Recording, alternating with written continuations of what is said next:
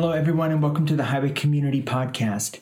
We're so glad to have you with us wherever it is that you're tuning in from.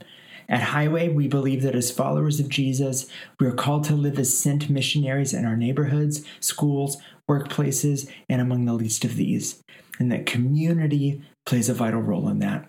If you want to join us as we live into Jesus' greatest commandment, to love God with our whole selves and to love our neighbors as ourselves, you can head over to highway.org and click Engage in the upper right-hand corner to connect with one of our different ministry areas, or click Connect to reach out to one of our pastors with a question or a prayer request.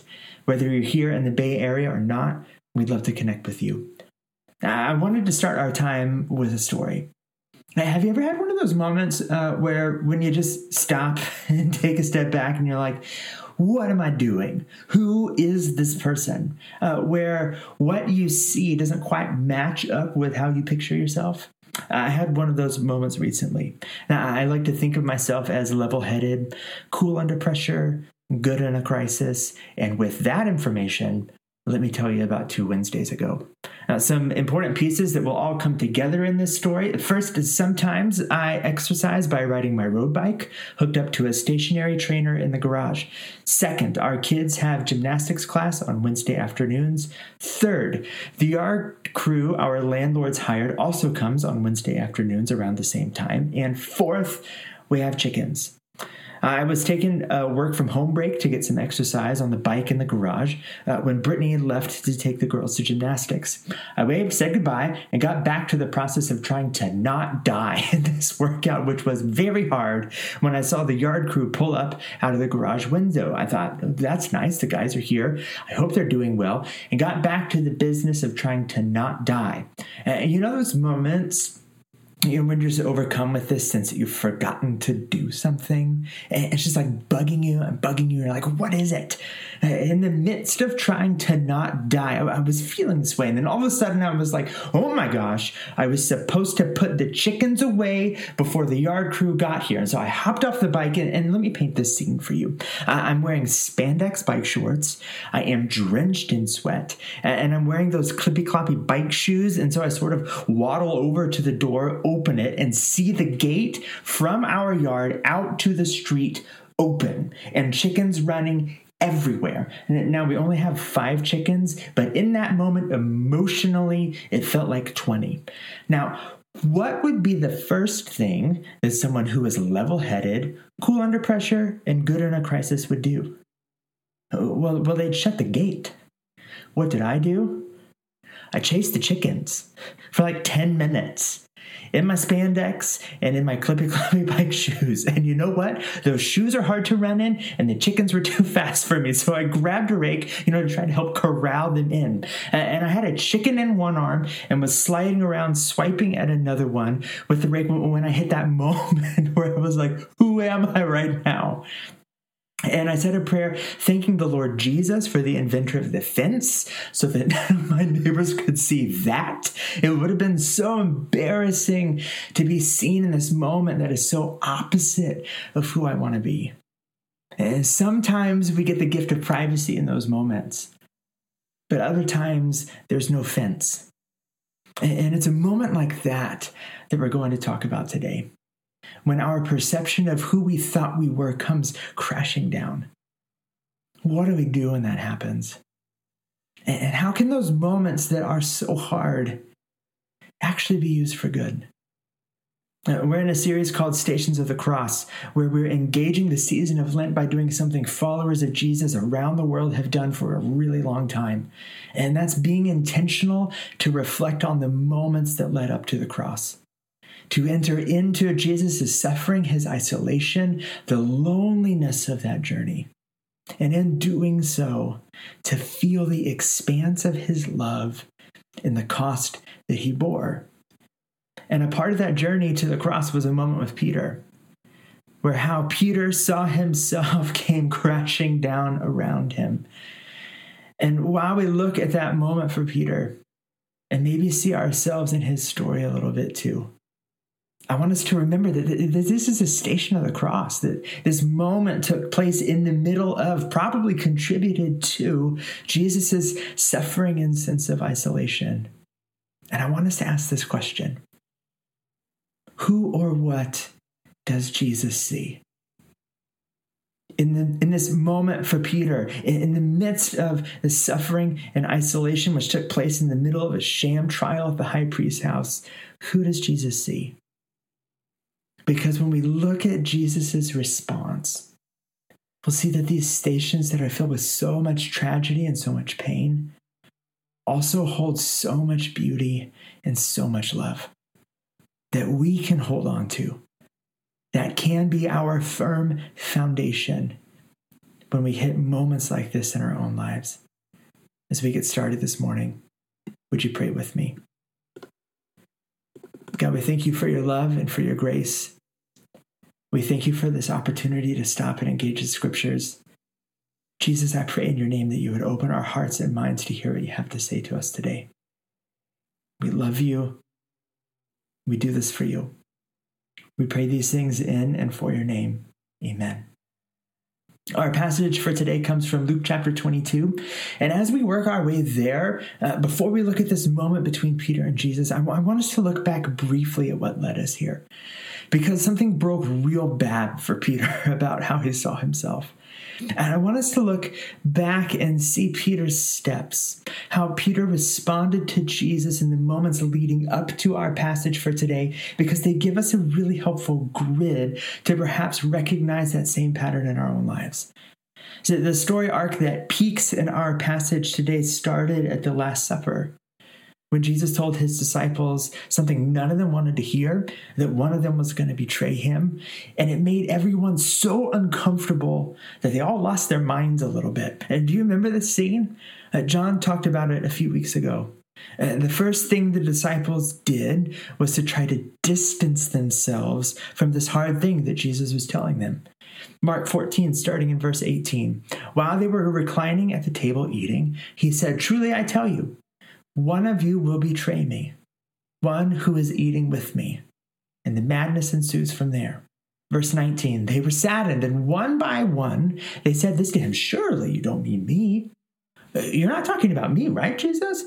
The first thing they try to do is distance themselves from what Jesus is telling them will happen. And Luke adds this really interesting twist to the conversation that happens next. Like our core text for today, it's also in chapter 22, starting in verse 23. It writes this: they began to question among themselves which of them it might be who could do this. Of course, right? It's like the game of Clue, the Last Supper edition. Bartholomew with the dagger in the temple courts.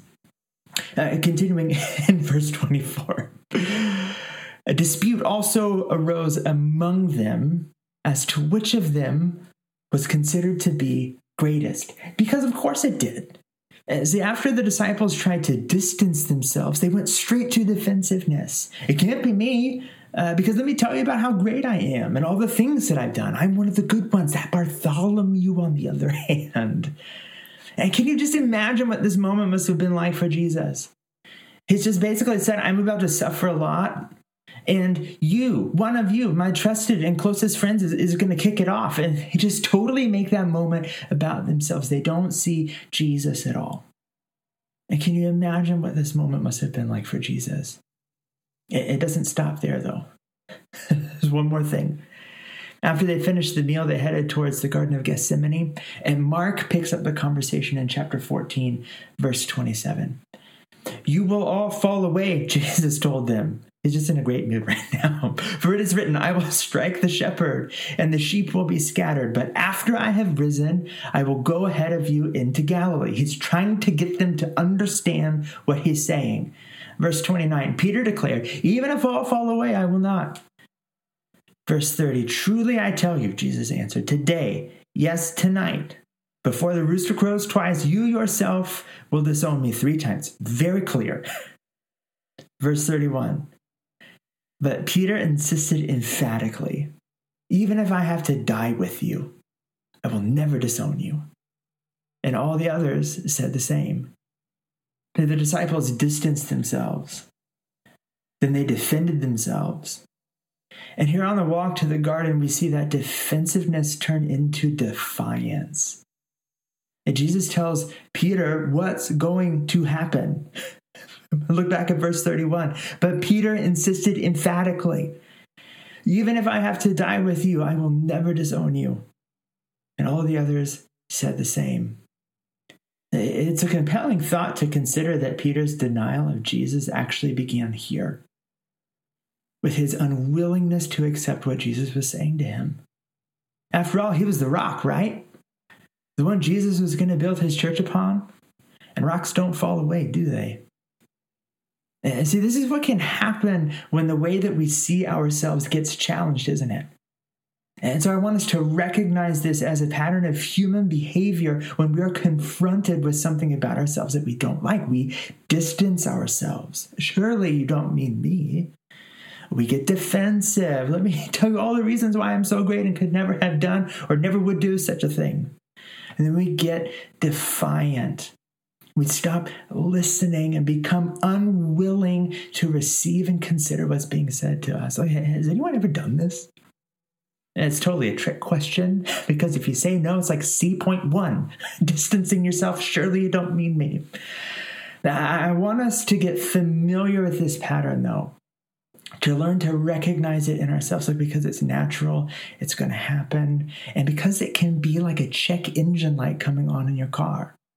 A signal that something is not right. It's an invitation to dig deeper into questions like, why am I reacting this way?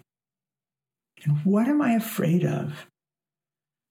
Because I think what we'll find when we're in this reactiveness cycle is that we're living off center, disconnected from the unconditional, unchanging love that God has for us. We might know it with our minds, but we're not living rooted in it, which makes it really hard to face difficult truths about ourselves or how our actions have impacted other people. Those moments when who we are doesn't match who we want to be, and there's no fence to hide behind. And recognizing this pattern can be an invitation to return back to that place of belovedness, which is our firm foundation in moments like this. And why I love this particular station so much. Because many of us know how this goes for Peter once Jesus gets arrested. And even if we didn't, Jesus already told us what was going to happen in the passage we just read. So let's take a look at our passage for today in Luke chapter 22, starting in verse 54. Then seizing him, they led him away and took him into the house of the high priest. Peter followed at a distance. And when some there had kindled a fire in the middle of the courtyard and had sat down together, Peter sat down with them. A servant girl saw him seated there in the firelight. She looked closely at him and said, "This man was with him." But he denied it. "Woman, I don't know him," he said. A little while later, someone else saw him and said, "You also are one of them." "Man, I am not," Peter replied. About an hour later, another asserted, "Certainly this fellow was with him, for he is a Galilean." Peter replied, "Man, I don't know what you're talking about." And just as he was speaking, the rooster crowed. The Lord turned and looked straight at Peter. And then Peter remembered the word the Lord had spoken to him. "Before the rooster crows today, you will disown me 3 times. And he went outside and wept bitterly. Have you ever had that moment where how you saw yourself, where who you were so sure that you were, or who you were so sure that you weren't, just breaks? It's awful. I totally get Peter's response. But as painful as they are, these are crucial moments in our lives. They're an inflection point. See, from this moment, Peter's story can end a number of different ways. And the same is true for us. And so how do we respond in these moments? And because it can be so easy to just shut down, to let shame have the last word in how we see ourselves or how we see our future. And shame sounds like I am statements. I'm a failure. I'm unlovable. I'm unfixable. I'm unforgivable. And sometimes those words come from inside us. But sometimes they're actually spoken over us. Because sometimes there's no fence in these moments. And other people are involved. And they say things. And instead of I am, it's you are statements. You are not enough. You are ignorant. You are a waste of time. You are too much. And those stick with us. Are you carrying any of those today? And look, even if we move on, they still linger with us. Like this question that asks, what if, in the back of our minds? Or what if they're right? What if these thoughts I'm trying so hard to run from or tell myself aren't real or actually true? What if I am this way? Then what will happen? See, in this moment, there was no offense for Peter. And Luke makes it clear that he was seen. Verse 56, the servant girl saw him seated there in the firelight. She looked closely at him and said, this man was with him. Verse 58, a little later, someone else saw him and said, you also are one of them. There was no offense for Peter. And Jesus saw him too. Just as he was speaking, the rooster crowed. And the Lord turned and looked straight at Peter.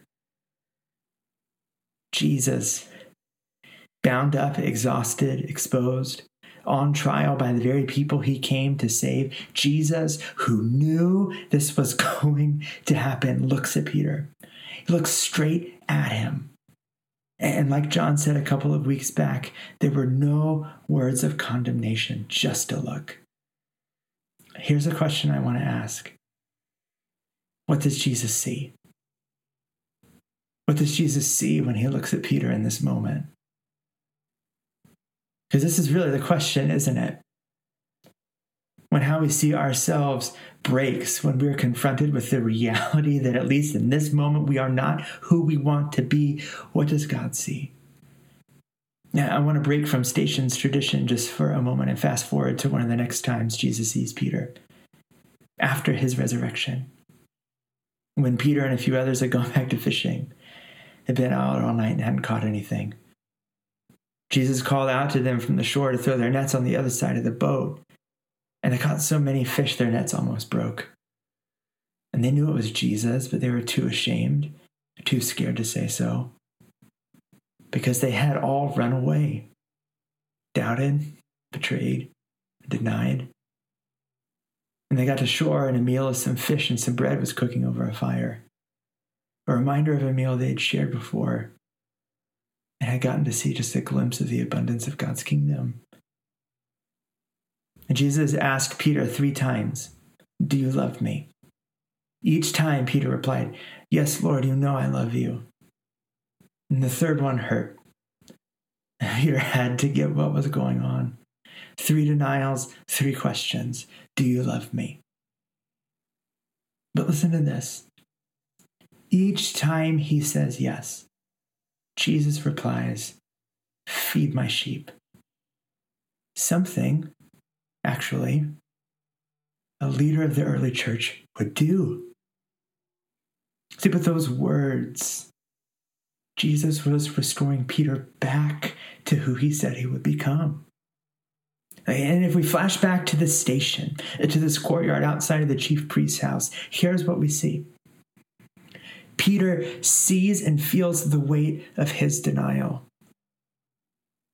And Jesus, suffering, alone, betrayed, and denies, looks straight at him and sees the rock he will build his church upon.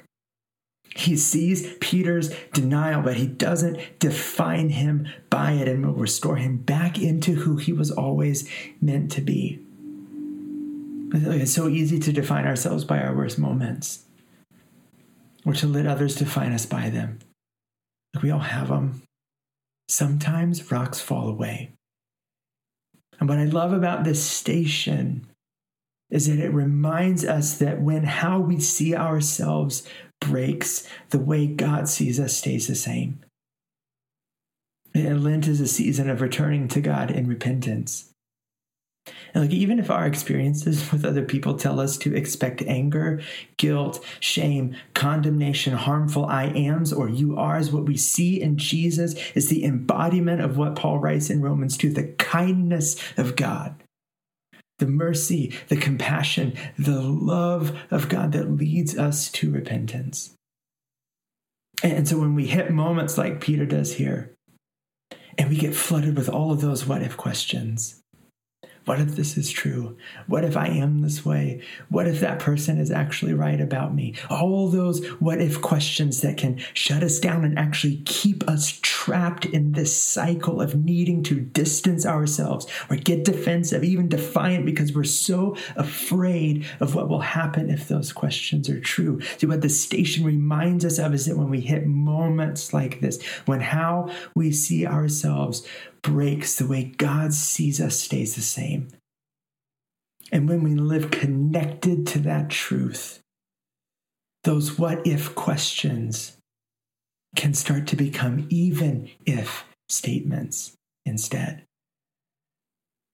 Even if we get it wrong, even if we have some work to do, even if there's some real brokenness that we weren't aware of, even if we've internalized some hard things that have been said about us or that we've said about ourselves, how God sees us doesn't change.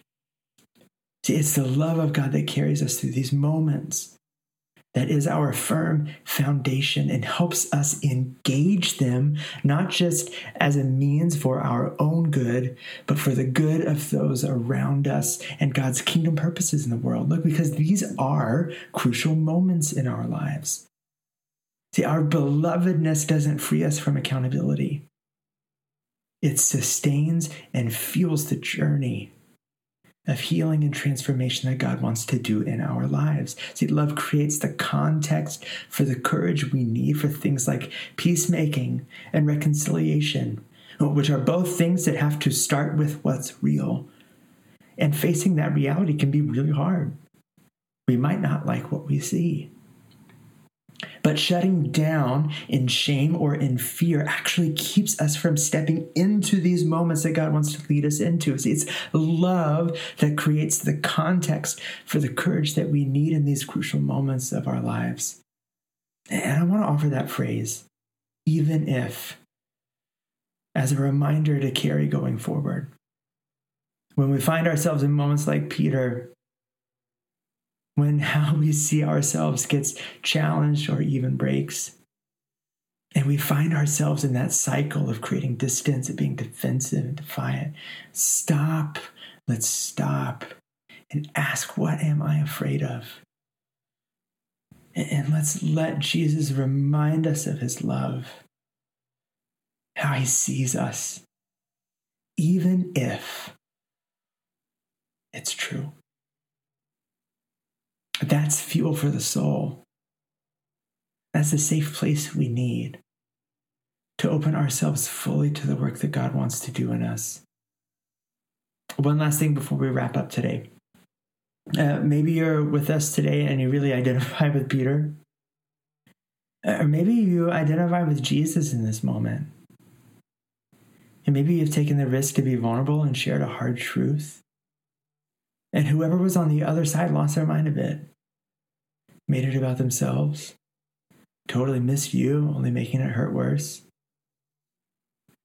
And who are the Peters in your life? And when you look at them, who do you see? It can be so easy to define others by their worst moments. But let's let the beauty of Jesus' response in the midst of the tragedy of this station press on us a little bit.